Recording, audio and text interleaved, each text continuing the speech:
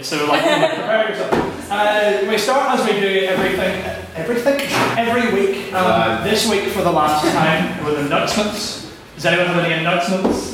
There's literally nothing that's going to happen between now and September, so there should be. Miss Becker. If anybody has any go to the formal, you get your money to me ASAP. I would love you for it. Thank you very much. Excellent. And with that, we have another announcement from Mr. Black. Yes, just to rehash what I said last week, we're hoping to host a snap mock general election debate in the first week of June. Can I have again, quick show of hands, who would be interested in attending that in the first week of June? Okay. Also, the plan at the moment, subject to changes, but subject plan at the moment is that we'll have at least 4 speakers. It will be Labour, Conservatives, Lib Dems, and Greens. Possibly 2 of each. If you have any interest, get in contact with the council or whatnot. Also, there's the joint debate at QCon, Dragon Slayers. If anybody's interested in speaking at that, the motion again is probably going to be this house believes the book is better than the film. Again, subject to change, but it'll still be posted. But if anybody's interested, let me know. There's also, over the summer, our outgoing beloved president has begun the motions of arranging. What is the exact wording of an LGBT open event? Yes. And that's, think of it as an ID, but specifically for those of the LGBT plus community. The main reason I bring that up is because we could do with crash, people letting people sleep on their floors. We don't need beds, we don't need anything, we just need floor space, and they will bring their bodies. Debaters will sleep literally anywhere. On the stairs, on the roof, standing up leaning against the wall. Draw from that what you will. I think that's all the internal meeting. What did we pick? Subject to change roughly the 10th. Roughly the 10th. So the internal meeting, for those of you who don't know, is when we decide the exact wordings of motions for next year. So please come on to that. Again, we'll keep you posted. But we should put up a spreadsheet, right? For suggestions. So that'll go up. Yes, that'll go up tonight or tomorrow. Fill that out, and you'll see more information about the actual event. That everything. That's we all good? Okay, that's all. No, and with that, for the last time out of the 160th session, I welcome Mr. Rob Whitehurst to read out the minutes of the last debate, and I'm actually going to remember it for once this week. This House believes all nationalism leads to xenophobia.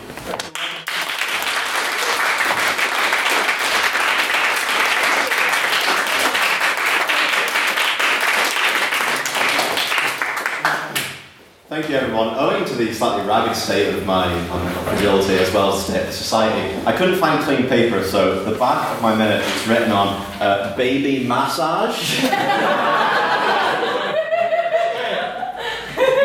It's not to ask.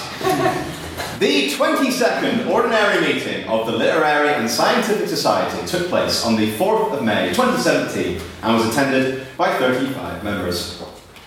Private member of business was heard from President-elect Calvin Black, who wished to make the House aware of a potential joint event with Cuban Dragon Slayers, as he has done this evening, as well as a possible general election debate here at the Literific.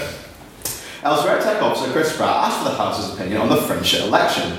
Ms. Kira Campbell wished to one day have an ego big enough to name her political party after her own initials, as Emmanuel Macron had done with En Marche. Mr. Finbar Rogers asked that we forget about the French as a bunch of cheese-eating surrender monkeys, leading Chris Spratt to defend their honour.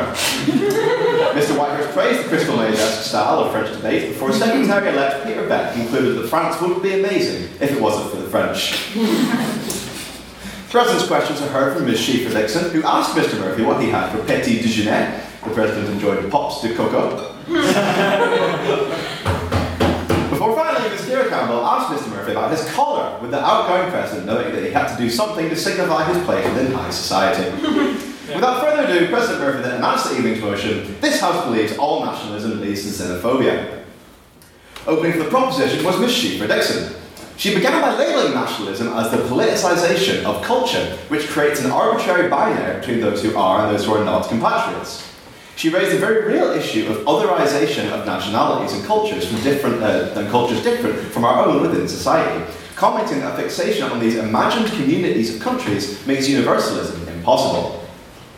She asserted that xenophobia is simply the hatred or fear of what we don't understand, and nationalism only serves to calcify this ignorance. Opening for the opposition was Mr. Ryan Neal. He asserted that the proposition had a very limited understanding of both emotion and nationalism. He lauded the idea of civic nationalism, where communities are formed based on similarity of culture and civility, rather than being established by race or religion. He claimed that this kind of nationalism allows for the positives of collectivism while still empowering individuals, for concluding that nationalism can be held responsible for individual cases of xenophobia.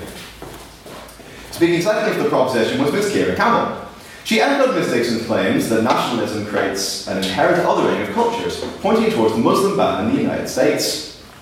She also rejected the opposition's claims that not all nationalism is negative, claiming that all its forms bring about territoriality based upon arbitrary borders. She concluded with philosopher Hannah Arendt's claim that nationalism makes worldwide human rights an impossible scenario. Continuing with the opposition was maiden speaker, Mr. Conor McNamara. He established that he was feeling particularly under the weather that evening and blamed at least a portion of that on the arguments of the proposition. He claimed that we are all products of civic nationalism, as is our very society.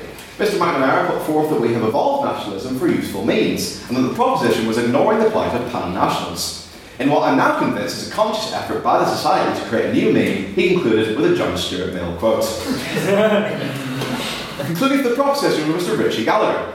He came clean and stated that he is an Irish nationalist, before making it clear that that one can support national self-determination without endorsing a nationalist ideology. He endorsed cosmopolitanism, a philosophy of viewing everyone in the world as equal regardless of borders and nationalities. He asserted that to be proud of one's nationality is wholly irrational, asking how anyone could take pride in being born by total fluke within the confines of arbitrary man-made borders. He concluded with a quote from Albert Einstein, which labelled nationalism as an infantile disease. Concluding the opposition in some of the debate was honorary life member Mr. Finbar Rogers. He opened by stating that one needn't hate someone else's home to appreciate one's own. In a whirlwind speech, Mr. Rogers claimed that we can't blame nationalism on Americans being thick, that Irish nationalism is indeed cosmopolitan, and that people like Nigel Farage should be allowed to define nationalism. He concluded by saying that all xenophobes are nationalists, but not all nationalists are xenophobes. Questions are heard from Mr. Jamie Muller, Mr. Peter Peck, Mr. Matthew Solomon, Ms. Lauren Corby-O'Neill, Mr. Colin Black, and Mr. Chris Spratt. A vote based on House's opinion was taken, which read 7 ayes, 15 nays, and 6 abstentions. Or finally, a vote based on Speaker's performance was taken, which read 7 ayes, 11 nays, and 12 abstentions. May I take the minutes as read?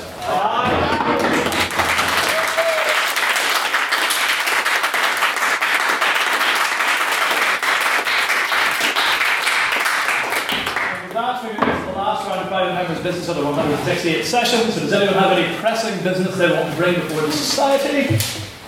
Mr. Sullivan. So, Theresa May said she's going to rule out any televised debates. And also, what she started doing is she won't take any questions from reporters unless those questions have been pre-approved. My question to the House is, what do you think Theresa May is so terribly afraid of?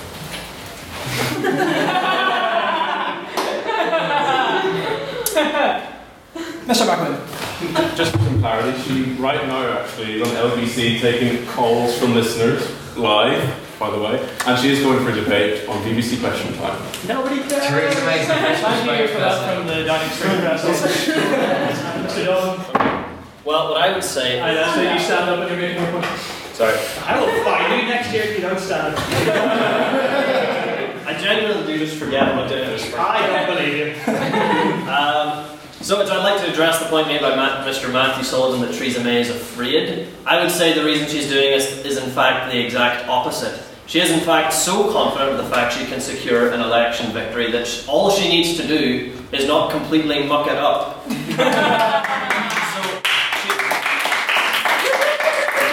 Theresa May doesn't have to try and make herself appear more desirable than Jeremy Corbyn because she's already done that. She just needs to sit still for the next month. I believe that would probably be the aim of refusing to do televised debates, pre-approved questions, etc. And anyone else have any comment on that? For a very small addendum to Hugh's point, he said that Theresa May made herself more appealing than Jeremy Corbyn. But I believe Jeremy Corbyn made himself less appealing. Yeah. To try and answer the question and for someone who occasionally procrastinates by watching primary questions, maybe the answer is she's not very good at answering questions. And that's why she's hiding away, rather than any confidence. And actually, in primary questions, the answers that Jeremy Corbyn comes with are more like cutting than sheep. And I think the fact that Theresa May doesn't answer questions is probably quite a good note to end on, arbitrarily. Does anyone else have any comments? Prime Member's business, that's it, yeah. Yourself, sir, Mr. Gavin. Yeah, well, I'd just like to say that her performance in the one show was, a few days ago was evidence that, yeah, she isn't very good at interviews, and that's probably why she's opting not to do it. Does anyone have any new items of business? Mr. McLean? Well, the French election, congratulations to Macron. You know, we got a landslide victory, and I think this country really needs strong and stable leadership in the national interest. And it's not going to be the guy that pays police officers 30 quid to deliver it. You know? Thank you very much for yet another press release from Downing Street. Yourself, sir? Can we find McLean for political polemic? Yeah, I mean, I'm disappointed that nobody actually brought me port tonight anyway, so damn you, sir, you're getting a fine. I want that noted. Does anyone else have any private member's business that doesn't infringe upon the Constitution? I'm just going to take your silence as that you all have private member's business and it all infringes the Constitution. Mr. Black? Right, so I'd like to tell the House a short tale. We're doing a little week together for that beautiful occasion. It'll be good, I promise. Yeah, you can see. Yes, you might. Yeah, so. It's a point more. So, as we all know, this is the last meeting that certain members of the certain members of the 168th Council would be chairing. And of course, we are all very appreciative to all of them. Quick round of applause for all of them. Yes, go on.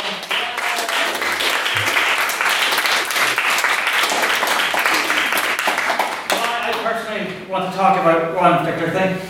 I came to Queen's 4 years ago, and in my first year I met and made many good friends, many of whom went on to do absolutely nothing. But one, however, did go on to the starry heights of the literary presidency, and that was Mr. Benjamin Murphy. Mr. Benjamin Murphy and I have been very good friends for the past 4 years, but particularly over the past 2. And there's a amusing tale that some of you already know, which I think is worth telling again to those who don't. We both ran disastrous campaigns for literary positions in our first year. Utterly dreadful. We don't even speak of them. Mine was worse than yours. There's literally, I destroyed all the evidence of mine. What basically happened was that we all stood for something. I stood first, I believe, and my speech was dreadful. It was just absolutely shocking. I hadn't prepared anything. I can't do what Hugh does at all. I haven't prepared anything. And I knew my speech was dreadful. Everyone knew it was sort of bad. And so rather than, being a good friend who stands by me through thick and thin no matter what, Ben instead decided to write on his vote for, what was it, Maximus Decimus Aurelius, commander of the armies of the North, General of the Felix Legion, husband to a murdered wife. And I will have my revenge. In this life, or the next. I, of course, was suitably hurt and aghast at this. So when it came time for Ben's, I didn't really even listen to be honest. I just completely ignored it and decided to write on my paper Cthulhu. For those who don't know, he is the elder god, long may he terrorize. And then this has been a beautiful conversation. I'm telling a story. What do you think? You're asking me that. Oh God, because I don't want to take the end. Cthulhu is not an elder god. He is a great old one. Elder gods are a totally different thing.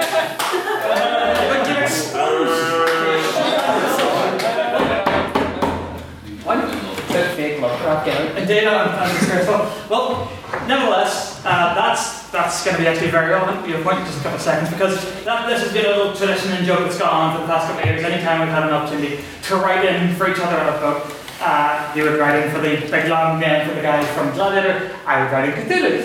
And now that Ben's time at this society has come to an end, because of course he will return next year, but he won't be here every week like he has been for the past while. I personally wanted to get him a little something. The gift of the pen that we all saw him get at the conversation, that was from the council himself, that's the tradition. Now this is for me personally, and as some of you know, because I got somebody to sign it. It is H.P. Lovecraft's The Necronomicon, the complete works of H.P. Lovecraft, including the stories of Cthulhu and the other eldritch abominations. I think that covers both. Hold it up. That's amazing. And there you go, that's nicely. So, the present.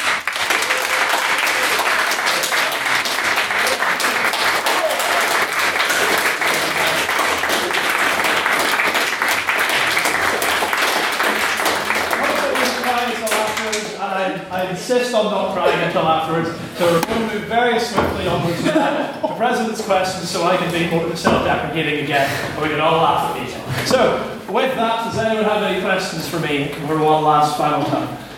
Miss Campbell. What the hell was with your colour? I thought that, for the last two semesters I've been wearing, one can say, the best bow ties. Really great bow ties, like I do the best bow ties. I thought I'd sort of dress down to mark the occasion of my line coming to an end, like Prospero Di So I'm channeling sort of suburban Italian restaurant manager. Simon Cowell. Take your pick, I don't know. Yeah, so... Yeah, it's symbolic, I guess. Yeah. The bow ties there. You can't have it. No, that's not. No. Does anybody else have any other questions for me? Mr. Adair? Since I never ask it, I'll ask it for the last time. What do you have for breakfast? I have recently been reading, sort of, in my spare time, like accounts of what men on death row have. That's where my mind wanders when I'm procrastinating. So, John Wayne Gacy had a massive bucket of fried chicken, and he had strawberries and all sorts of stuff, and he had a really great last meal. And I was like, do you know what? I'm going to make sure that the society knows that forever onwards I am well fed. That echoes through the ages. And then I forgot that I had a tuna and sweet corn sandwich with and it wasn't even a good tuna and sweet corn sandwich. It was really. I was about to say, but it was really awful. You didn't even finish it. I didn't even finish it. Oh. She can testify about awful. Yeah, so that answers that. You having breakfast with Kira? To be fair,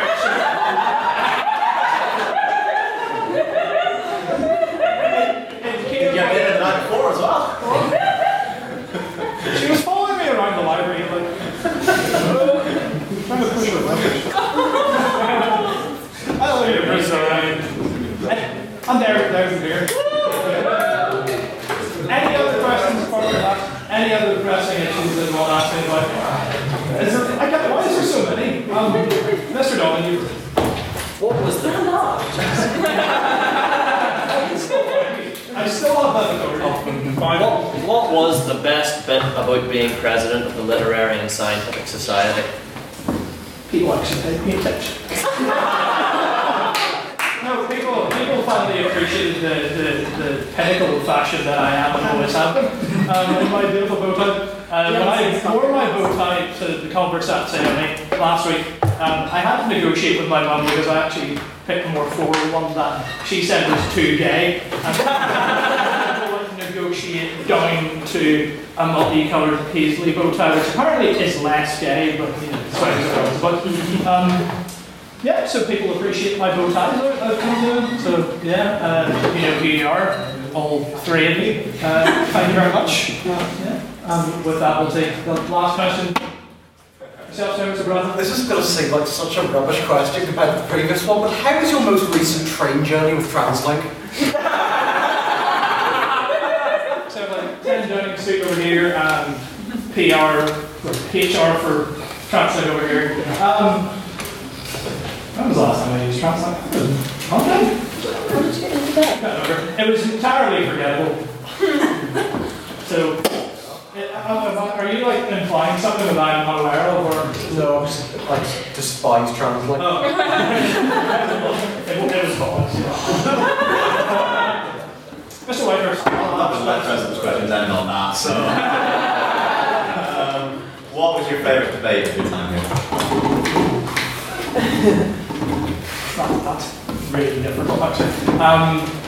The one where I think I gave my best speech was possibly my favourite. Like, I think the UI debate was possibly my favourite, but joint with the one that I gave my best speech in, which was this house being a sex tape, actually. I thought I spoke very well about that. Yeah, I think that also happened to be my first debate, so I think it was all downhill from there. Yeah, and with that, I will stop talking about something great. I will finally get on to tonight's motion. This house believes that cultural appropriation is cultural appreciation. Thank you, Ms. Feather, for telling me. And I welcome for the proposition, Ms. Elizabeth Jones.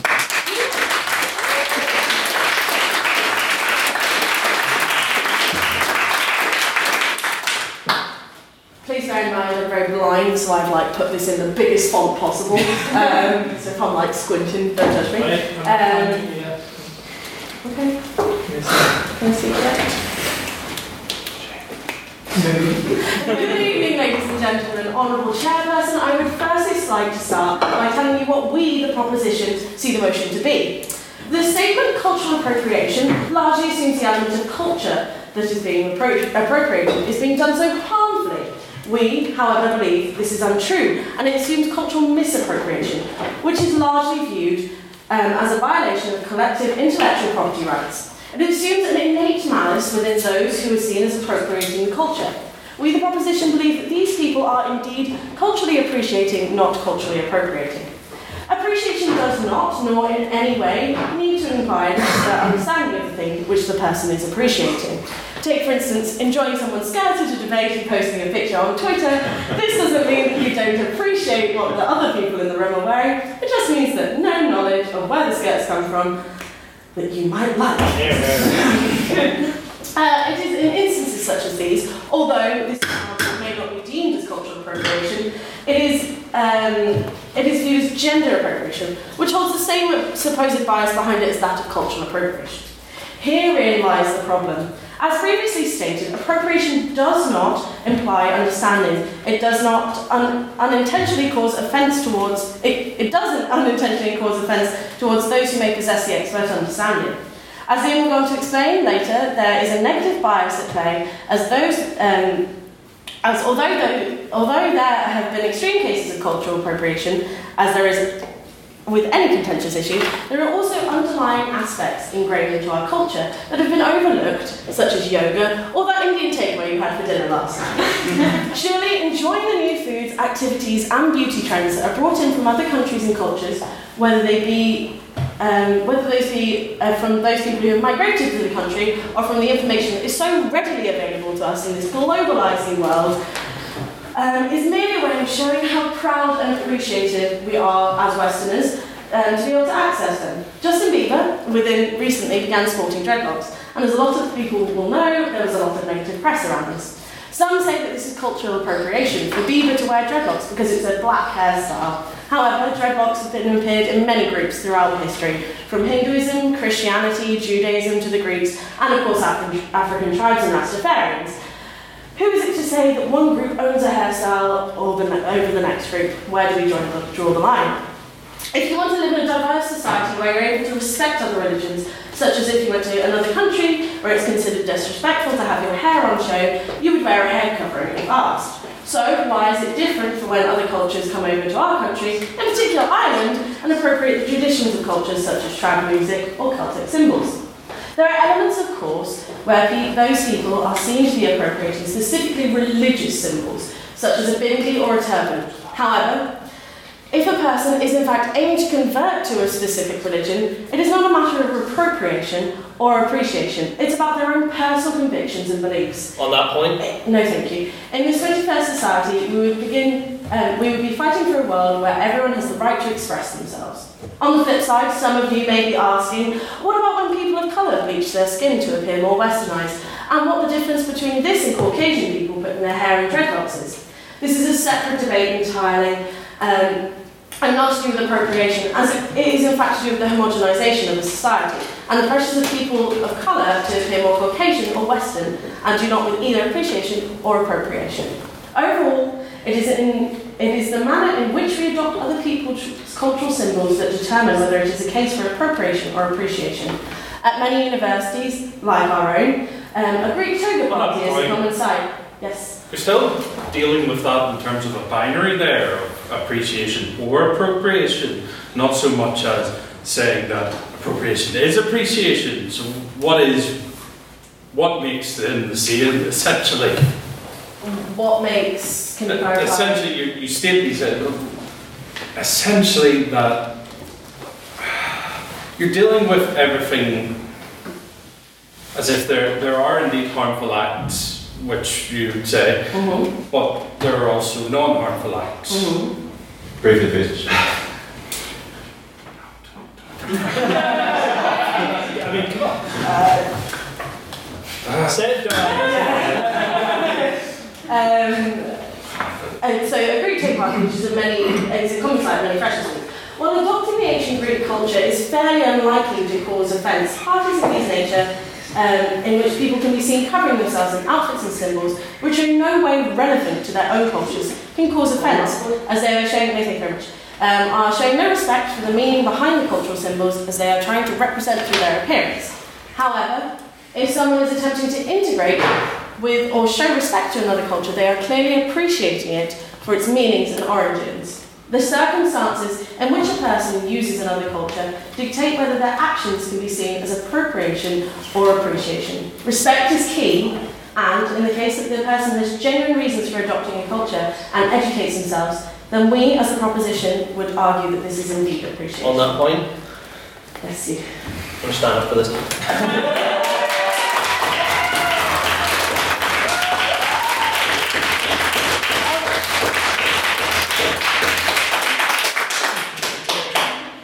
Do you mean to say that a toga party really is in proper respect of the philosophical ideals or the industry of ancient Greek society? Is it not just a lot more fancy dress up than that, and not really appreciation of what they actually mean? Well, no, like I said, it's more to do with the fact that it depends who is kind of viewing it, and obviously it's something that isn't immediately deemed as something that is being appropriating, because it's obviously to do with like a more ancient society. However, it just depends on who you're talking to. Okay? Okay, thank you very much.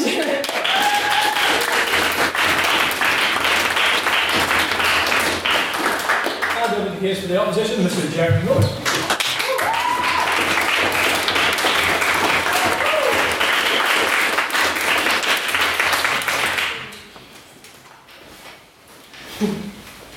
Dear Chairperson, Honourable Members of the House, today I stand before you white and male, and yet talking on the issue of cultural appropriation. I've had to educate myself accordingly. My sources include everydayfeminism.com.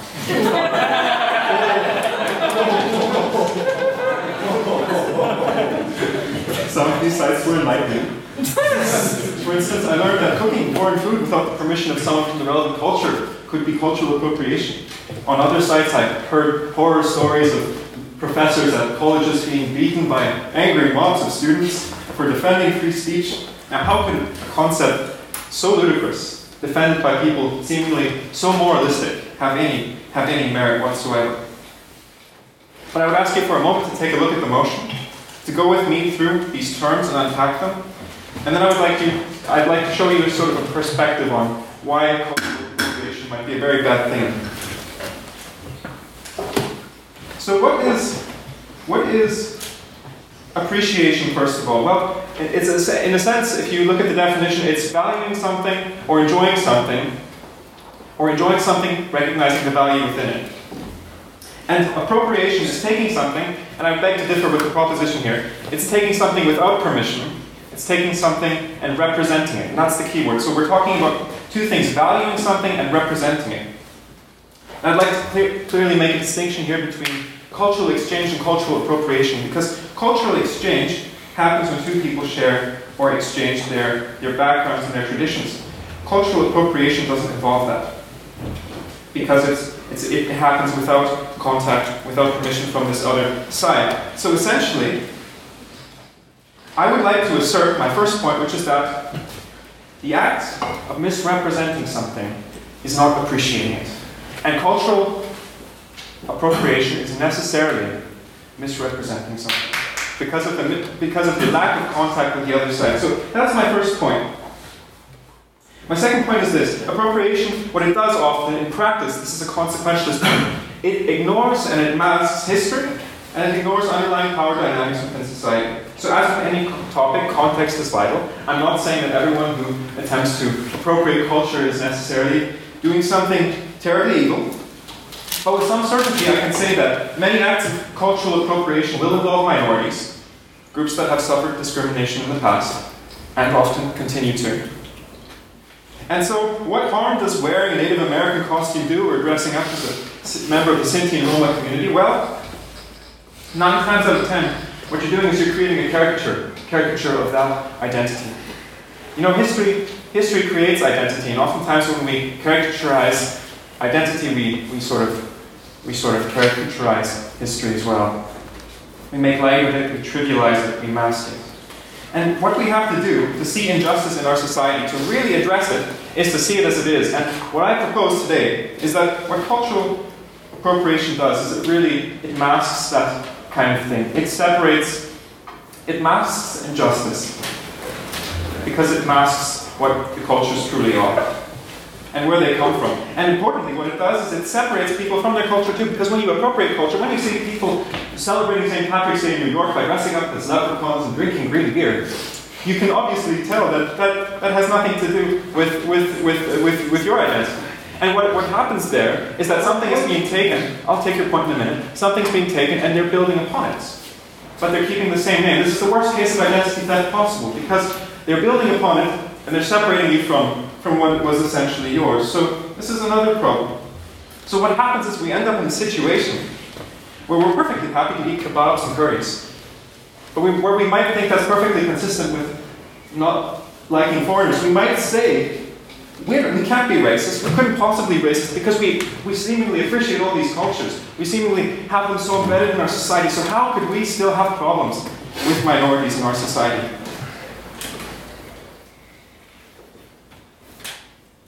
But those problems clearly are still there sometimes. So I don't want to be the social justice warrior and say that all instances of dress-up are necessarily terrible. But I do want to say this. And I want to finish by saying what the proposition is arguing for tonight is essentially that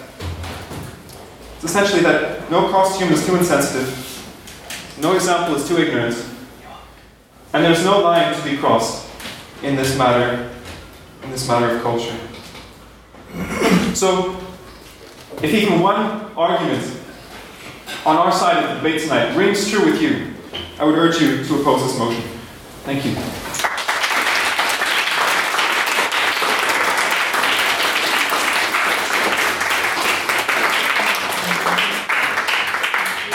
In the case of the proposition, Mr. Liam.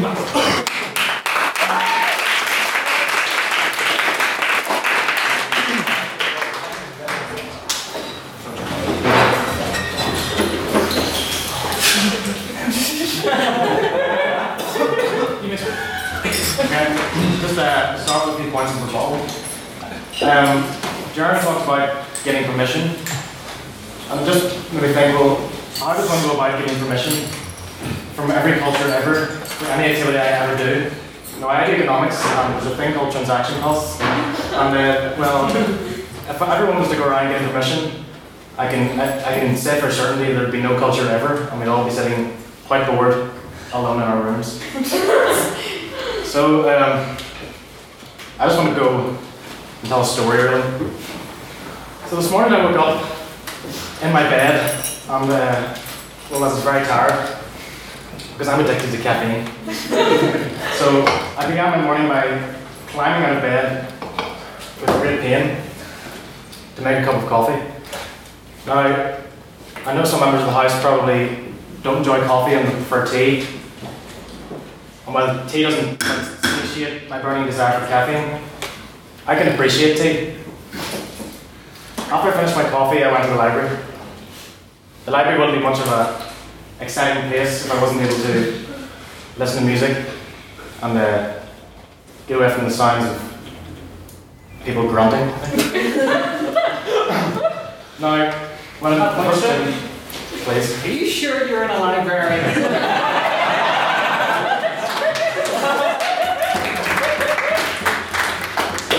Sometimes I wonder if Sir Alan McClay would be happy with his name on that place. The library would be a much drearier place without music. Now, when we first admit that my music taste is probably in line with my culture, that won't be the case for everyone in this room. And it certainly won't be the case generally across the population. But when we find music we enjoy, we appreciate it. So, after I'm finished in the library and I've done my exams in a few weeks, and I'm free, I might decide to treat myself to a nice exotic cuisine.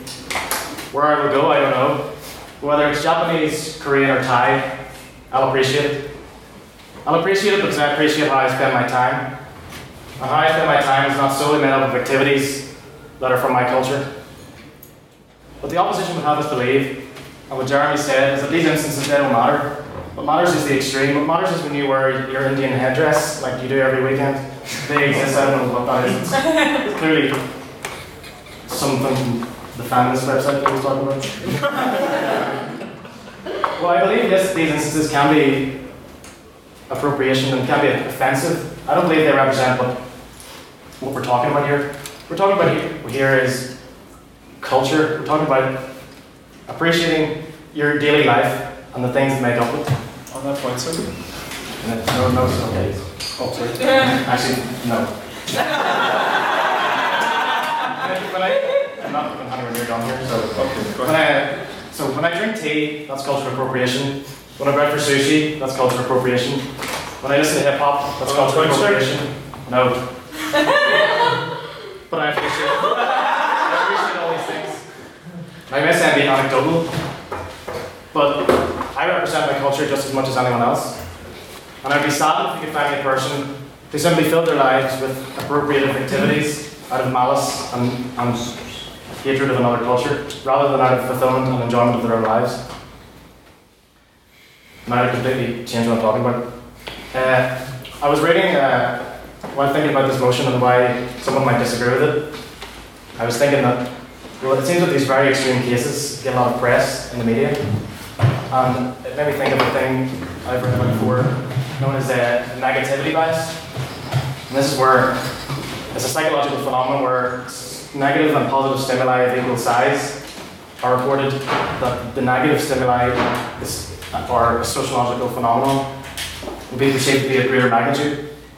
So I was reading an article called Bad is Stronger Than Good in the Review of General Psychology, and they gave a great example of how this bias would work, and I'm going to draw a parallel with this motion this evening. They give an example of social rejection in groups of children.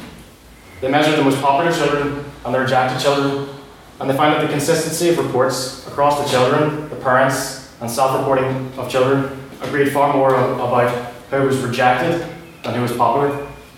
So in other words, all perspectives agreed more about who was rejected than who was popular. All perspectives agreed more about who was rejected than who was popular. So the analogy I want to make is this. It seems that all perspectives agree here more about the non-appreciation than appreciation. Without running the risk of being rude, I want to say that you do not check your privilege, but that you check your bias. You drink tea, you practice yoga, you eat sushi. Point, sir. On that point. If we truly believe your daily life and the activities that you use to fill it are less important or less relevant than Miley Cyrus twerking or Katy Perry wearing a bindi, then by all means vote against this motion. But do so in the understanding that you may be a victim of your own mind, evolutionarily programmed to seek out the bad over the good. So, I make a final plea that you vote in favour of this motion tonight. Thank you.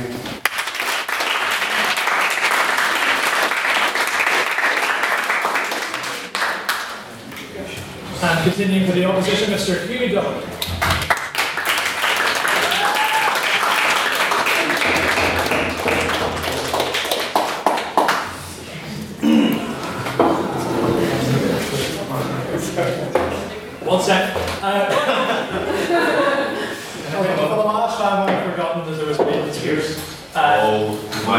please come near me again for another beer? A round of applause again for Mr. Liam Mackle, who was making his maiden speech in this.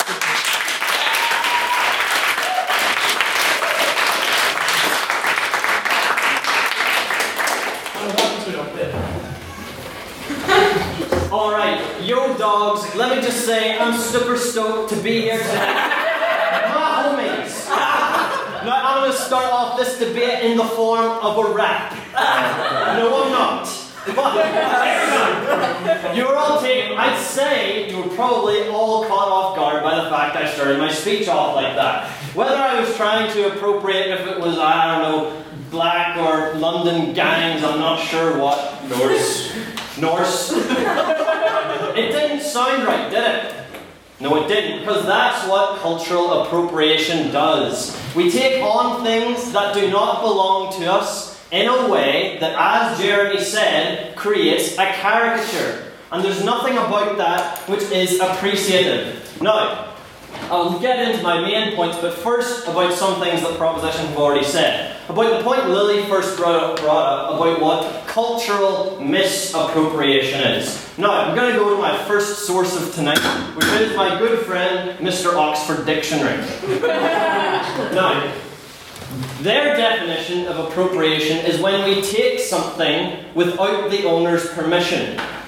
Now, this goes back again to what Jeremy has already said. The point is, when we appropriate something's culture, then we are doing so without A, receiving permission from, I don't know, the culture which owns it, or we do not take proper appreciation for its history. No. The point was made by Mr. Liam Mackle about how we like to sort out the negatives, about how there's a consensus on that. The reason for this partly falls to cultural appropriation, because as Jeremy has already outlined, this is because we create caricatures of history. I've probably said that phrase about 5 times now. It's a wonderful phrase. So, the point being that whenever we take cultures in this kind of way, whenever we bastardize it for our own use, whether it be certain foods, whether it be yoga, we don't properly understand where it comes from. What this leads to is us taking it for granted. We would be more welcoming of these groups, of these minorities, of different cultures, if, in integrating parts of their culture to our society, we took proper respect for where it came from, where it's going, and what it properly signifies. This is what Jeremy already spoke about when he talked about cultural exchange. Yes? You don't need to. You don't need to know the whole backstory behind your dinner. It's the point of cultural mixing and fusing is that you take the best bits from others and integrate it into your own, and surely that's for the benefit of all humanity, history aside. But we need to be careful about the ways in which things are integrated. Obviously, food is pretty much free game. We had potatoes, someone else has, well, you don't grow curry, but you get a point, sir.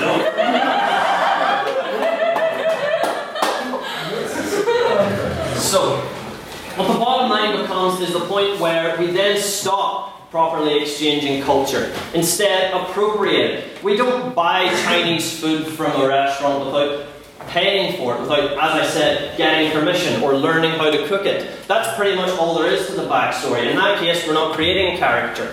But it comes in more extreme forms of appropriation where the true danger lies. No. If I were to show up today wearing, say, a Native American headdress, this doesn't mean that I don't actually appreciate where it comes from, but the item, the symbol, has a reverence behind it, a spirituality, which means I am not qualified to wear it. We need to accept that certain symbols of other people's culture... What? As an atheist, I say spirituality is bullshit. So. That's the next session's first call. I thank Kieran Gallagher for pointing out his religion. I'm not sure of the relevance. However, the point is that we have to accept what certain symbols mean to other people. We don't start integrating it into our own culture without properly accepting where it came from. No. So, misrepresentation is not appreciation. I already mentioned the example there. This thing always comes back to Halloween costumes because it's probably the most contentious example. And that's why I'm going to draw attention to it. When we misrepresent a culture like that, then it creates harm. I go back to caricatures because we then create this idea about who people are. And then cultures, people, they become marginalised. And we start to think that, it's not really a problem to start misrepresenting things. That's only a few steps away from racism. By normalising appropriation, we normalise us not taking proper regard for other cultures in our society, especially those ones who are traditionally ignored or have, yes. Okay, so we talked about representation and misrepresentation. I mean, what you're really talking about is how that culture would wish to be represented, which may not be an accurate representation. For instance, the purposes of parody. Certainly a politician who's had, say, a caricature drawn of them can say that they've been misrepresented, but others may say it's quite accurate. So in terms of appropriation in that sense, how would you define your motion? Because what I see as the purpose of parody is far different from that of the traditional appropriation, the kind that I'm talking about. The kind which is ignorant to culture's meaning, where it comes from, its symbols, its significance. Whenever something parodies something, if it's a good parody anyway, it will properly understand its source material. It will understand where it's coming from. And so, yes, it maybe doesn't necessarily have permission, as we would say is normally is not the case in appropriation, but we are still trying to draw attention to things as they are. The issue with cultural appropriation is that we take things in a way that doesn't show them how they are. So, what I will ask you is, how do we move forward in having proper cultural appreciation? And it comes out in what has already been said here today. We do not blatantly take symbols across the world in a way that does not properly represent the way they are. If it is a religious symbol, we must properly treat it as such and understand that religion, and if it's necessary, be a part of it before it's something we can start calling our own. If it's a cultural symbol, for example, I wouldn't stand up here wearing a pioneer pin because I have not prayed to the souls every single day and I have not been not drinking for however many years. It's this matter of qualification. And we need to accept that there are certain aspects of culture which require this. For all these reasons, we've seen that cultural appropriation is harmful to minorities and marginalised groups, and it continues to de-educate society about what these things actually mean. To conclude, it's clear to me that cultural appropriation is cultural defamation. Thank you.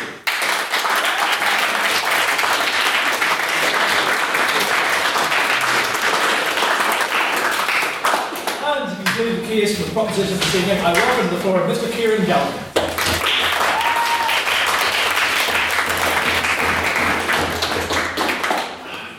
Ladies and gentlemen, I'm just going to make a homies joke, but there we go. You could say that joke was appropriated. Anyway. Now, a couple of things.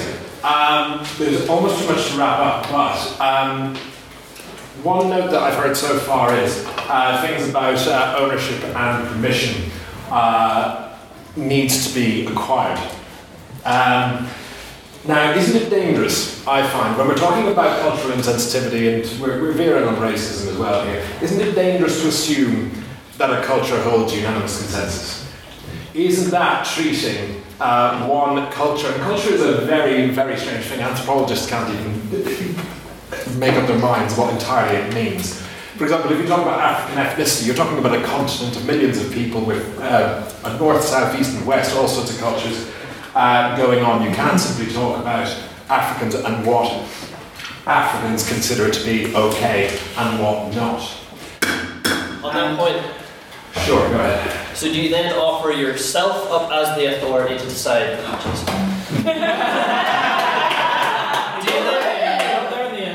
Are you then safe in authorising yourself as the authority to say what symbols can be safely appropriated or where these foreign cultures' consensus lies? Great question. I was just about to come on to this. I'm not convinced that anyone has that authority. After all, who would you? If you think about your own culture, now I know many of us come from some of the most privileged cultures on earth, but to whom would you give the job of deciding for you and for your culture, for your people, for your community, what is allowed to be used or expressed or distorted from your community? Go ahead. Well, like President of Ireland, the wee short fella.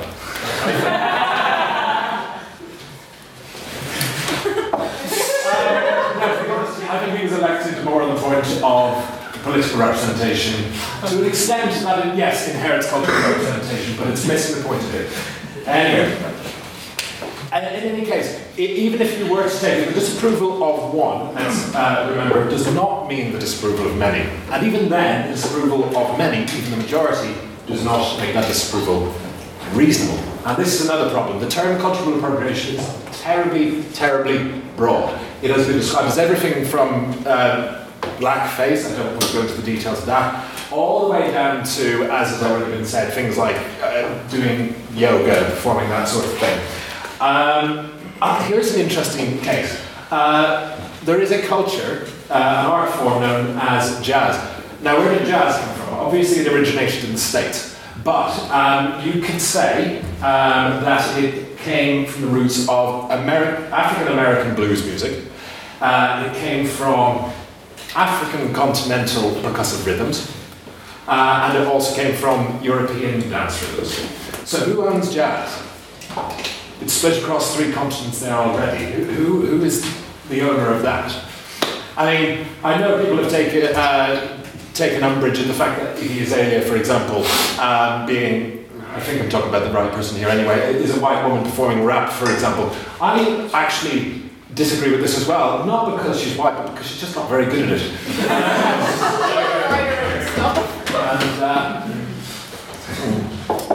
I should do that one. Let's see. Now, another thing I wanted to cover actually, yes, was intent. So, I think there is a sort of consensus in the room that cultural appropriation as a result of ignorance is not the same as flat-out racism. I think the room is more or less on the same page about that. But too often are they grouped as the same. There must be a distinction, surely, because intent must count for something, because deliberate racial nastiness is totally different to ignorant misuse. For example, people who actually harbour truly racist thoughts and real racist malice actually don't tend, if you'll notice, to want to associate with the cultural means and the cultural elements and symbols of those cultures they want nothing to do with. You don't see many people with both a swastika on one shoulder and a Star of David on the other. It just doesn't tend to happen. On that point, sir. Go ahead. So far you've been arguing that cultural appropriation is not that bad, but that's not the same thing as saying that it is appreciation. And then also you focused on the issue of permission, but really what that embodies is more just contact with the other culture, not necessarily verbal consent or written consent, but just contact, being able to have a claim to the truth. 2 points I'm going to get on to. Actually, I'll get on to them now. So, the first was, we've talked about how appropriation is not a bad thing. How is appreciation? As Lily said in her opening statement, it doesn't need to be well informed, and it doesn't need to be actually respectful for it to be appreciation. Appreciation can take the form in both an origin of ignorance and an origin of well-informed understanding. By the way, this is another thing we assume about cultures, that because someone is from a certain culture, that they themselves are well versed in their own culture. Now, I know loads of people who couldn't tell me in Ireland what the difference between a reel and a jig is. I know plenty of Irish people who know the first 2 lines of their national anthem and don't know the damn rest of it. Shame on that. Anyway, I'm closing on my time, so I better get on with this. Now, of course, there is the issue of privilege and societal hierarchy, and that is a difficult question, which brings me on to the second point there. Surely, what I'm getting from the opposition, I think their work is all ahead of them if they're trying to assert that we need to be some more exclusionary with this.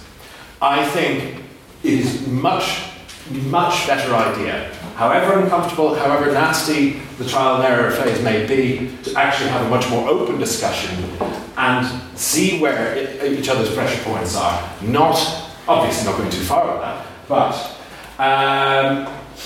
to sum up, firstly, as I said, true informed appreciation and ignorant appreciation are never nevertheless appreciation. Secondly, it is through appreciation, inappropriate or otherwise, that art may evolve and develop a continuing tapestry of heritage. I'm sorry I didn't get to talk more about that. And the complexity and differences between each case is so nuanced in this debate that a policy of exclusion, as I said, can only be inferior to an open discussion. So let's have a little humanity and try it out, okay? Thank you very much.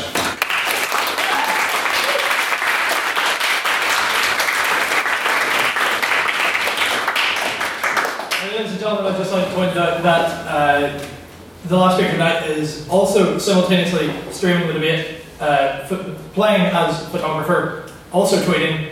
If you look, oh, is it? Oh, you're tweeting, right? Well, he's doing photographer and he's streaming and he's also speaking tonight. And if you look very closely, he's also got a set of symbols strapped to his knees as well. So, for one night only, I welcome the Honourable Tech Officer for the 168th session for his last speech and appearance in this institution, Mr. Chris.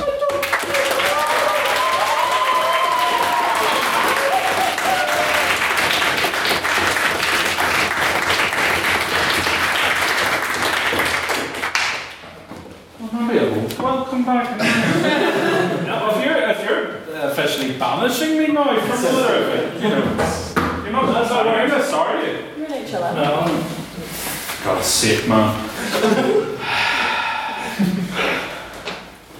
Kids, I've always hated this thing here, with the thing broken off on the bottom of it. Not on this side. No, time it. Only time it when I tell you to time it, right?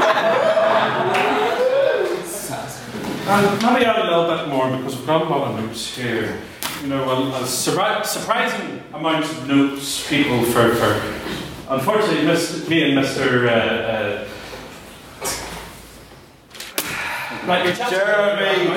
Jeremy, me and Mr. Jeremy do this in matter of hours, was it not? Yes. So we've had to trawl the internet and try and find different things for your amusement. What are you doing? Okay, I'm going. Right. So here we go. So we've heard a number of things tonight, and I suppose I have to do this sort of rule as we're meant to, as final closing summarisation, and try to address a couple of points of rebuttal and bring back to ourselves some of the points made by my honourable colleagues here. And I got up earlier and I have to say I stumbled through my words, which doesn't happen too much these days, thankfully.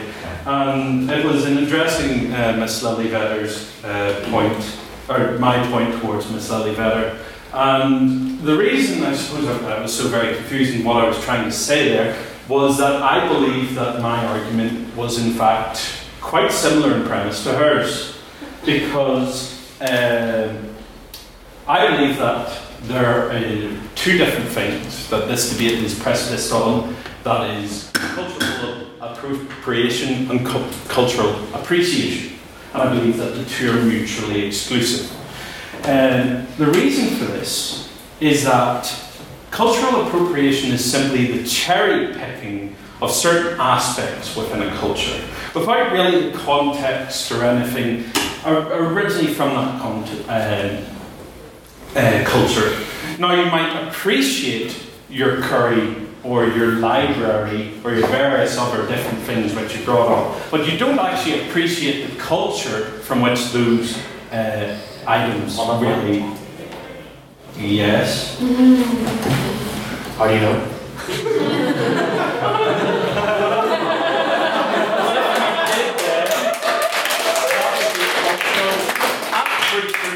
Appreciation and not appropriation. Yes, which is the point of this debate, because those are two different things. The clear point of this debate, and I'm jumping around these notes like a jackrabbit, is that the core to it all is intent, and it is the understanding, it is the background, the context to the act itself. It's whether that act in itself is expressing and engaging with that culture, appreciation of that culture, or it is simply making use of such an item for some ulterior motive, whether that's because you look good in like tribal tattoos or something, or you want like Japanese language on your arm because that looks cool. God knows what it says, but that's the real difference. It's a matter of context, and simply you can't really treat every single act with a big broad brush, which I believe is what the proposition are really trying to do tonight, in stating that appropriation is appreciation, because not all acts are indeed the same and have different contexts. Now, if we look at such instances, such as, I've lost this point here. So essentially, yes, it's a cherry picking of ideas without any real context to that culture, and whatever baggage might be associated with that culture, for example, racial or historical difficulty. And it can't even be considered really as taking a holiday in that culture, because you're just using it. There is no real context at all to it. On that point? Yes. I think the line you're drawing here with the use of other cultures is arbitrary, especially when you consider the nature of culture, and that takes music, food, places. It's very diverse, very complex reasoning behind people would want to get involved in that. I think it's cynical to admit that wanting to get involved in other reasons apart from like a deep intellectual interest in it is But I believe that I don't think you're actually addressing this at all, because engaging it with these other, you're not then appreciating that culture.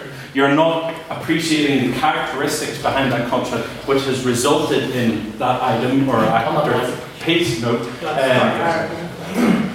that has resulted in that culture. It is a context versus a lack of context. Which one of you was it who brought up the idea of you don't need to know the background to your dinner?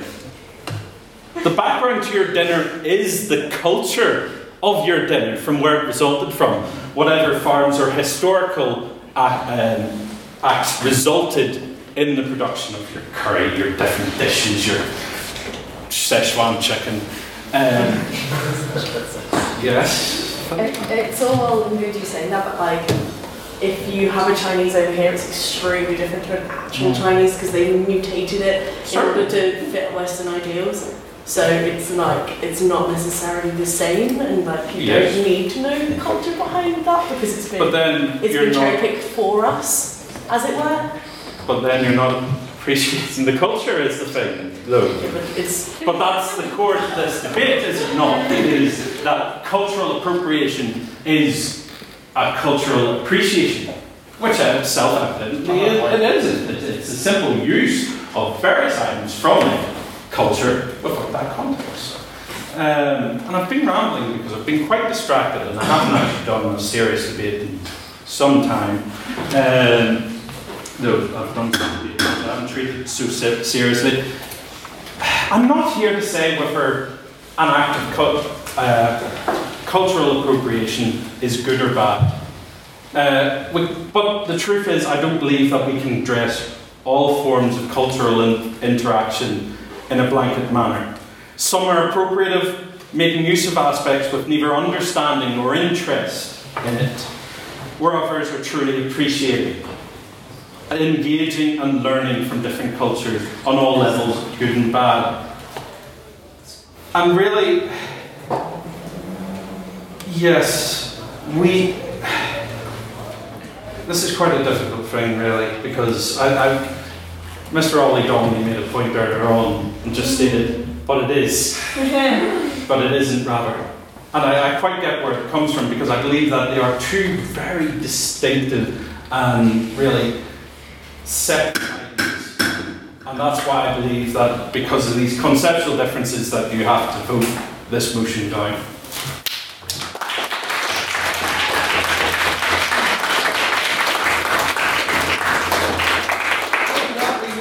Round of questions. Can I have any questions for the proposition? All of you. So there was an interesting point that was hit upon earlier, I think needs a bit more expansion, which is the the evolution of jazz. I was wondering what you thought about the idea of, and sometimes use a horrible technical term, Hegelian dialectics as you call it, culture. The idea that rather than cultures being these two monolithic things who have ownership and crossover as necessary, is inherently this kind of misuse of them, that rather our own cultures are synthesis of previous cultures, and therefore you appreciate them by appreciating your own culture, because it's a much more fluid thing than what's made out to be by some of the arguments I've heard tonight.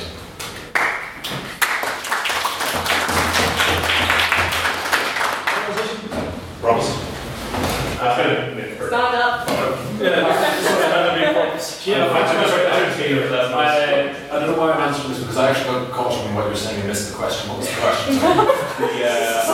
The original of the evolution of jazz, it's basically this aspect of the idea that culture is a synthesis of previous cultures, and therefore we do. So you want me to expand on that? Yes, essentially. Okay. I'm actually very, very glad of the opportunity to do it, because I think it's very, very true to say that the culture culture is a communally forged, ever-changing artistic project.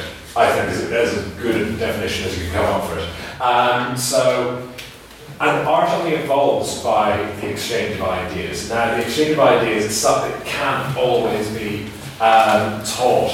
It can't always be discussed. Ideally, it'd be great if it was, but it can't always be, realistically.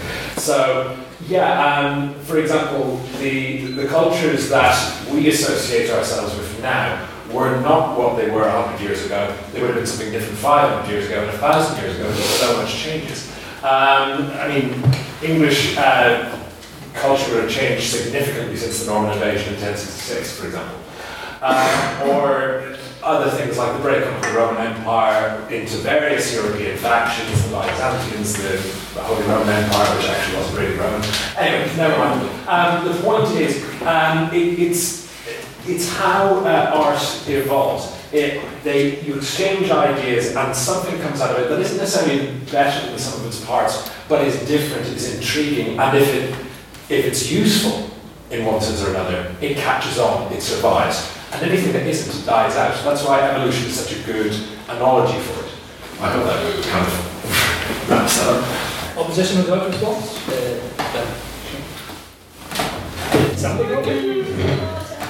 Well, you're talking about this issue as if in terms of the long-term view, and in the long term I completely agree with you about the evolution of culture, but these problems don't arise over a period of 100 years, they arise in the present. And what's more, there are sometimes historical institutionalized separations that were created which prevented this synthesis of cultures, and we're still dealing with those. And so while we're still dealing with those, perhaps it's better to give this concept of appropriation some serious consideration. All right, and then we'll take a question for the opposition. Mr. Bishop. Mr. Chris, that's all right. You made the strong point there, sort of, that Lily's argument was very similar to your own. Yeah. And I basically disagree with that. I think this is all very ad-libbed at the minute, but I think what Lily was trying to say was more that there are two kinds of appropriation, which are inappropriate appropriation and appreciative appropriation, whereas what you were saying were two separate entities. So I'm just wondering, what would you say to that? Do you think that there is any form of appropriation, so to speak, or is it all inappropriate? Well, ultimately, I'm not here to pass judgment about whether appropriation is good or bad. No, that's the truth of it. This motion is not about whether appropriation is good or bad. The point is that appropriation is different to appreciation. Now, appreciation of a single thing, of a single item that you might enjoy, your tea or your whatever, that doesn't mean that then you have that context behind it all. Appreciation is the engagement with that culture in a meaningful manner. And that's where I believe actually it comes into the likes of jazz and the evolution of jazz in different cultures. Whereas appropriation is simply just taking something because, various other reasons, not real engagement with the culture underlying that very thing. So yeah. Rather would proposition like to respond to that? I think it was our fault we didn't address this, but I think of appropriation as a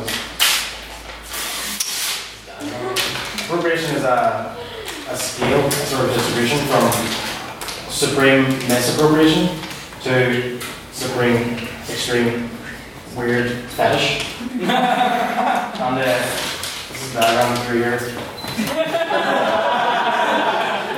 So I think the opposition approach right along the hard end of the spectrum with the misappropriation and the negative aspects of the culture.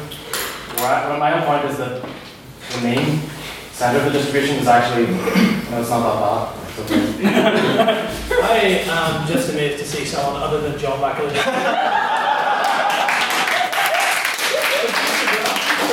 Very well done yourself, sir. Does anyone have any abstaining points on the motion? Something they think that neither side really addressed adequately? Yourself, sir. No? Right. I just want to talk about the phrase intellectual property for a second. Lily brought it up and then it was sort of assumed throughout the debate, I think.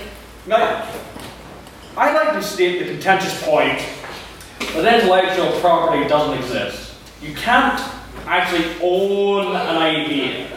Things like copyright only exist as a tool within the capitalist system to award people for having useful ideas in a monetary way.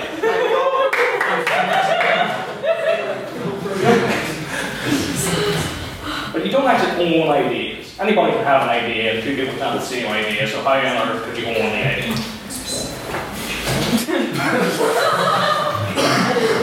Proposition, yeah, first round of response. Yeah, cultural or intellectual property was invented in the 17th century in Britain. So yeah, actually appropriate culture, you have to appreciate the 16th century British people. So to appropriate, you must appreciate, and it's for the farce already. This debate is getting far too messy. I have no idea what's going on. Mr. Dobbin, you want to talk about it? I'm going to put an end to this cultural context appreciation tripe.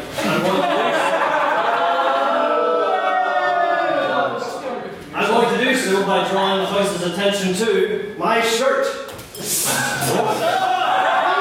Alright, so take it off!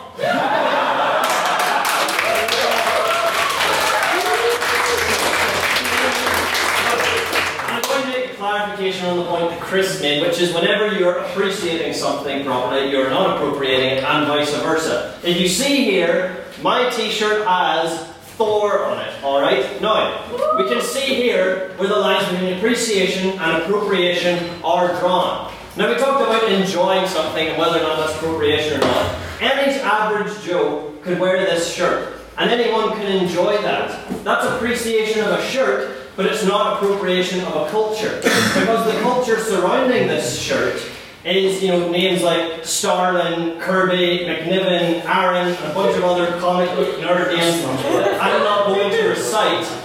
But the point is that when someone's appreciating this shirt, they're not at the same time appropriating the culture. Now, at the same time, whenever someone does appropriate the culture, if they were saying they knew everything about what Thor, what the comics were about, and they didn't, then they are appropriating it, but they are not appreciating it. Whenever you are appreciating an item of a culture, not the culture itself, you have not appropriated it. On the other side of something, whenever you are appropriating something,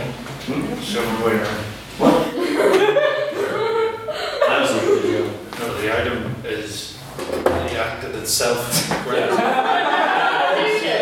not okay? But that, It's the woman that was one second.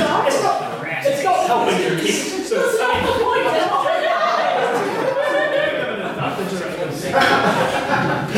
the point is,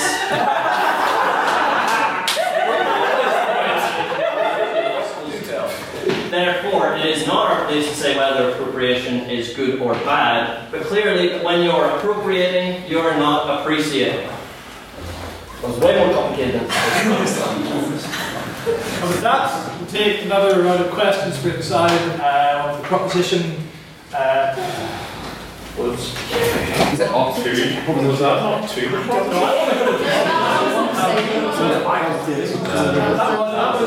was an abstaining point. So, yes, Mr. Rennie. Thank you.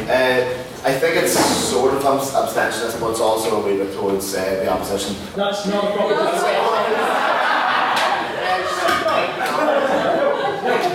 Beer! We give you beer! No! Proposition question. Can I ask for some clarification on the proposition?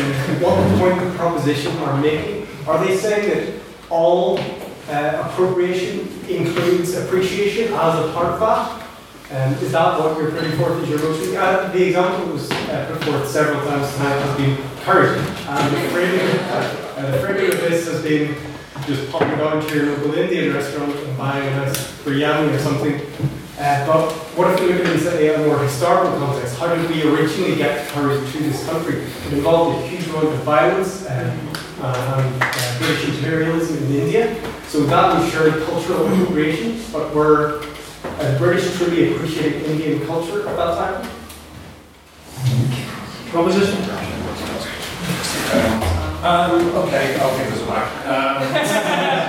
So, what you've just described there, I don't think is fair to fall under cultural appreciation. That is cultural. That could be described as cultural misappropriation. I would also describe it as even cultural theft, if you want to go that far. It's, as I said, this is a very complex and nuanced thing. I know exactly how there is behind every culture there is often a heritage and a real history with lots of details that many people of those cultures aren't even aware of. And it is complicated because the history of these cultures are complicated. And it also involves the fact that histories on a scale as small as local tribes to nations, continents apart, you will have had bloody struggles. It's so complicated. So can we please return to appreciation, not cases where, as you said, where we're talking about plunder and theft and things like that.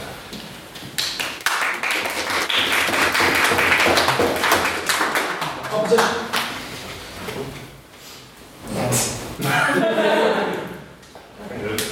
Nope. You did it. Okay, Son of.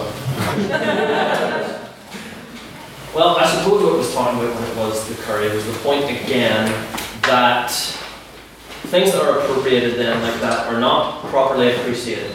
You know, it's whenever we are then, if we enjoy curry in that way, sure we can individually enjoy the item, but we're not appreciating the culture as a whole. And if we reached ourselves to the point where yes, we do appreciate the culture as a whole, we were acknowledging the imperialism, the strife, the cooking techniques, whatever else is necessary, then at that point we're no longer appropriating. So it comes back to the point that once we're appropriating something, culture, we're not appreciating it. And if we bring ourselves to the point where we proper appreciate a culture, then we're no longer appropriating it. And that's why the terms of the debate become paradoxical, because as soon as we have one, then the other becomes extremely hard to have or retain. That's what I think this debate is really about. So. Out of that question for the opposition. Yeah, Mr. Rennie, why not? Sorry, I got that wrong first time. With regards to cultural appropriation, just Hugh just mentioned there about how if you take something on, you're not appreciating it. We mentioned about jazz. Let's take rap. Because of my travels in America, I actually know a few black people now, I can say.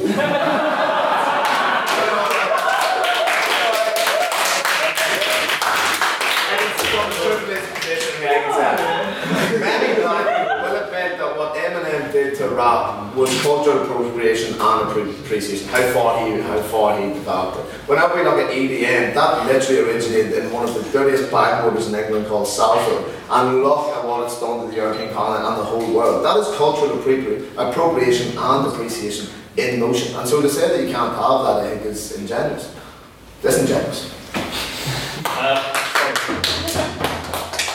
Really, such things will probably be a very contentious issue, especially considering the incredibly diverse makeup of the house we have here tonight. You're trying to.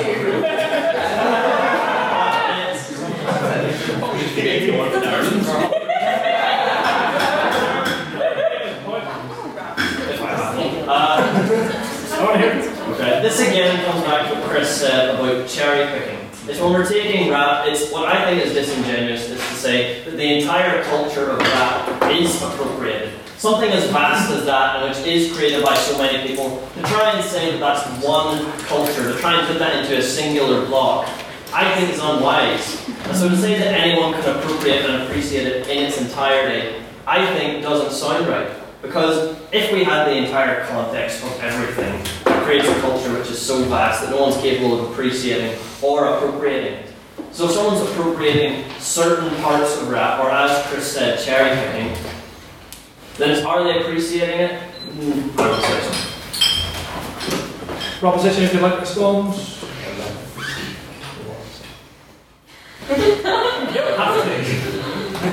Take a sit there looking vacant if you want. All I wanted to say was on your t-shirt. Stand up. On your t-shirt, for starters, as a person of Norwegian descent, I'm quite offended. What was the question?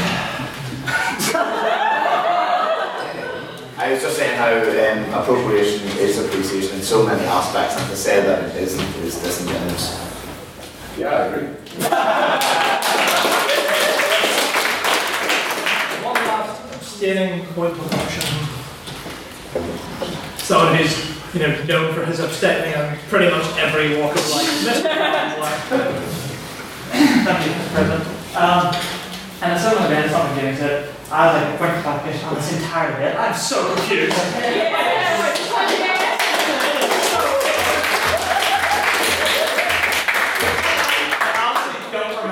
Way around the motion was anymore. Appreciation and then appropriation. Appropriation, I just don't know. So I'd like to ask a simple question. Not confusing at all, very black and white, hopefully. Can either side provide me an example of when cultural appropriation, let's just take it, let's say, and I was really defined for it, let's say appropriation is bad, let's just say that. Can anyone provide an example of when cultural appropriation actually leads to someone suffering from physical harm, and don't just say like, oh, a poorly cooked meal could lead to food poisoning. I mean, like, actually, when has someone or appropriate someone's culture for the purpose of inflicting physical harm? Can anyone think of anything that?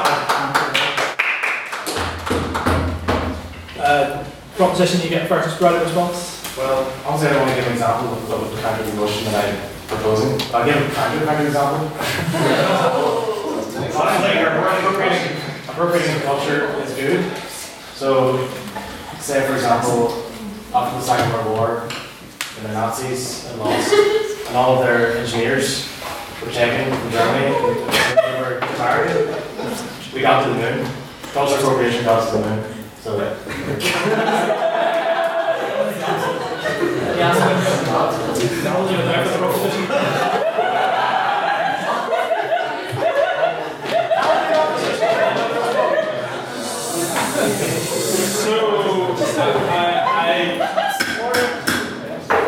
I have to say that really is the most abstaining question I've ever heard, because we aren't here to address that question whatsoever. No, back and forth. We really aren't here to address whether cultural appropriation is good or bad. In fact, anyone can come up with a certain example of whether they do. But what we are here to discuss is whether cultural appropriation is appreciation. And I believe because of the definition of cultural appropriation as an act of taking from a culture without any appreciation of the historical or whatever bits of... I keep saying this word, but it is absolutely critical to the entire thing. You are without context. And without that context, you can't appreciate that context. Cultural appreciation is the appreciation of culture, of context, not of things. So we're not really going to address that. I like to point out to neither side giving an answer.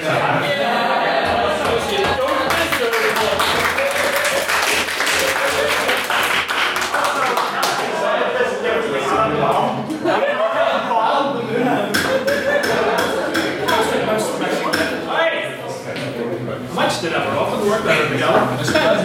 Right, back by popular demand. There are quite a few hands up, so I think we'll go for another round of questions on both sides. Well, I was just going off what he told me, and to be honest, I'm not going to start doing that anytime soon. One more question. Okay, one more question. This can be to either side. Ryan, you seem like an eager beaver. Yeah. Okay. So this is a fascinating question, right? Because we really need, as Calvin said, to define our terms here, which I feel we've done an abysmal job. So let's look at the motion, right? The motion is cultural appropriation is cultural appreciation. That is a statement implying equivalence. So if we're dealing with anything that implies equivalence, A must imply B, B must also imply A, therefore they are equivalent. So what we have to say is that for every instance, at least with proposition, you have to say that for every instance of cultural appropriation, it must also be cultural appreciation. You must prove this. Then you must also show that for every instance of cultural appreciation, it is also appropriation. So, can you put forward an argument to propose that, to prove that, and can you disprove that? Okay. So, I'll take this in two parts. Cultural appropriation and appreciation. Cultural appropriation is the use by expression, if you like, of one element of a culture by a party from a different culture. Is that clear, or do I need to find another way to say it? Great. Anyway, the second part, appreciation. You all know what appreciation means. Right, okay. So appreciation is, I would say, to positively receive the positive reception of an idea. Let's go with that.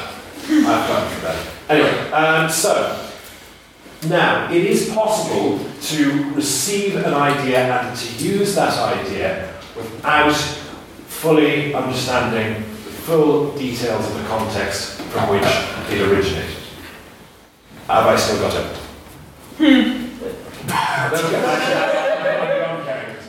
Anyway, so, as I said already, in order to appreciate a culture by using it does not mean that you have to be informed by it. It may well mean that you may cause an offence, you may have misunderstood or misinterpreted it in an offensive or inappropriate way, but that is, as the opposition pointed out, not the point. The point is, it is nevertheless appreciation, whether or not it is benevolent. And I've run out of steam. Opposition. Right, well, first of all, I'd just like to disagree with you there about your interpretation of the motion. I think it's perfectly possible that this motion doesn't imply equivalence. It can just imply an if-then statement. So if appropriation, then appreciation. And just like to start with that. I would also like to respond to the point about definitions. I tried to make clear what my interpretation was, and I think I agree with Mr. Gallagher here about both actually. First of all, appropriation it's more than just. What was your point again? It's use by expression. Use by expression, right? Expression. And so expression for me is the same as representing something. So those are similar words. For me, that's what this was about. Appropriation was representing something, and appreciation was receiving it well, an idea, or perhaps another way of saying that is value, right? So if we have something like, and if we say appropriation involves also some kind of contact with the other culture, it involves some kind of, well, not necessarily consent, but at least a cultural,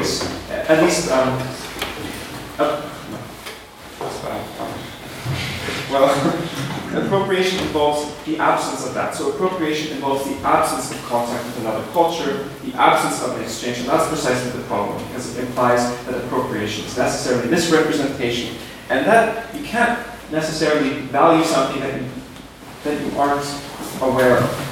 Because if you have misrepresented it, then you're unaware of it, you don't really understand it, and that's so.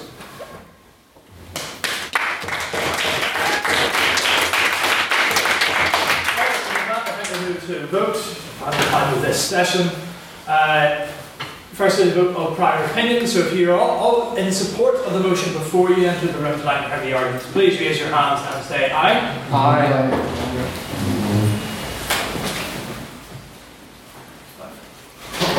And if you were against the motion before you entered the room this evening, please raise your hands and say nay.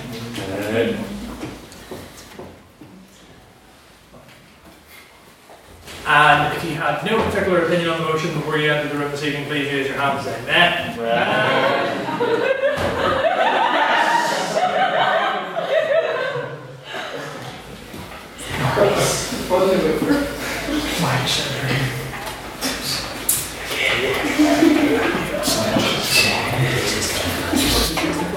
And now for the vote of speaker performance. So if you felt that the proposition managed to state their case effectively and would convince you of their case this evening, please raise your hands and say aye.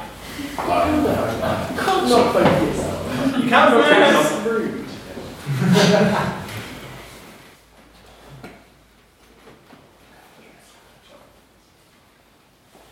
And if you thought the opposition stated the case more effectively, please raise your hands and say nay.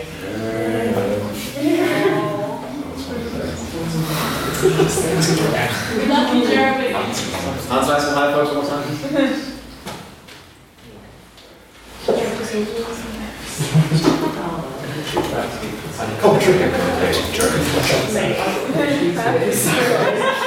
And if you thought that both sides spoke equally well or equally poorly, as the case may be, please raise your hands and again say nay.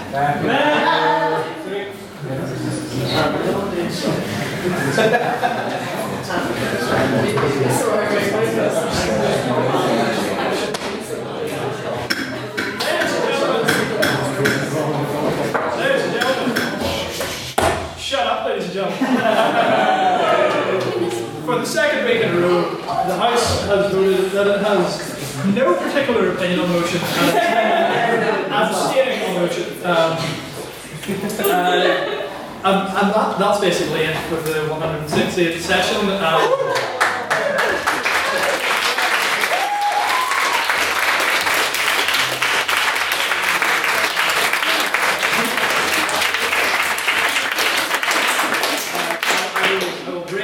My gavel and bury it certain fathoms beneath the earth. And deeper than did ever plummet sound, all will drown in the minute book.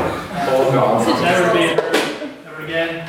And for the last time this session, I say to you, lovely people, this meeting is adjourned. Let's go to the pub.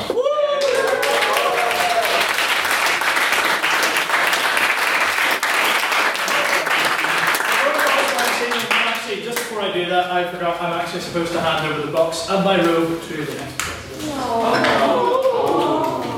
It's not a tradition, but I'm making a tradition. Yes,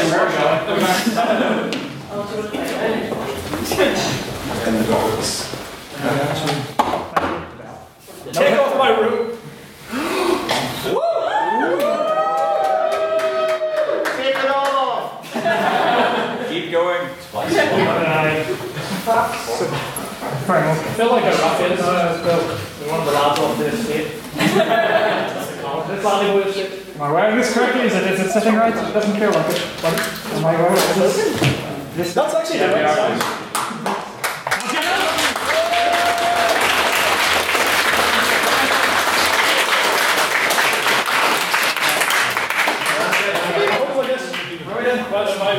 Can we make Can we make the house aware that that's a woman's small robe? I have a very petite figure.